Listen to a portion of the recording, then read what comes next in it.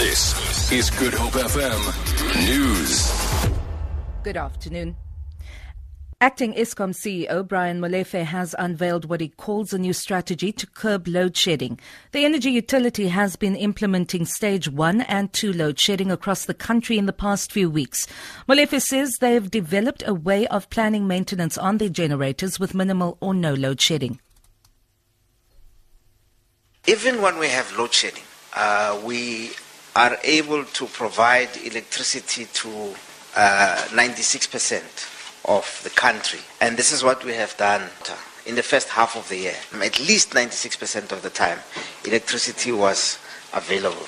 What we are going to try and do differently now is to do maintenance with no or minimal load shedding. And this is a new strategy that we are adopting.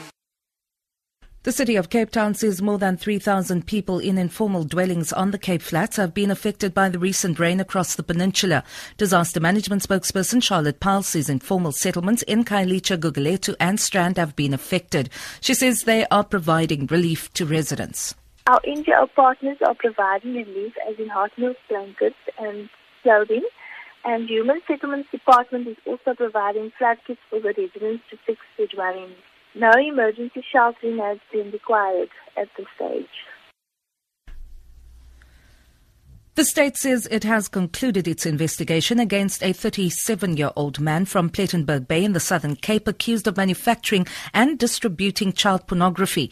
The accused, who appeared briefly in the Nyasnamen Magistrates Court today, was arrested in January after Belgian and South African police linked him to an international child pornography ring. His internet address was allegedly discovered on an obscure cyber meeting space for alleged pedophiles, police spokesperson Hayla Nimant. The case was remanded today to the 14th of August. The investigation is completed. The case was now remanded for compiling and formulating of a charge sheet, as well as the instructions from the Director of Public Prosecution. And finally, the Film and Video Foundation says it's just as committed to assist in growing the local animation sector than any other genre in the South African film industry.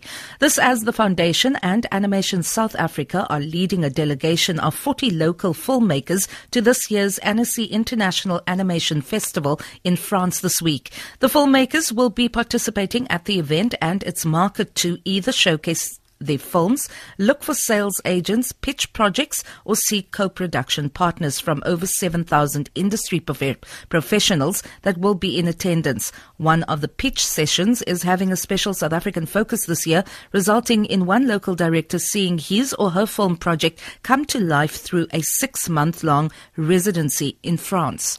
For Good Hope FM News, I'm Vanya Kluter-Collison.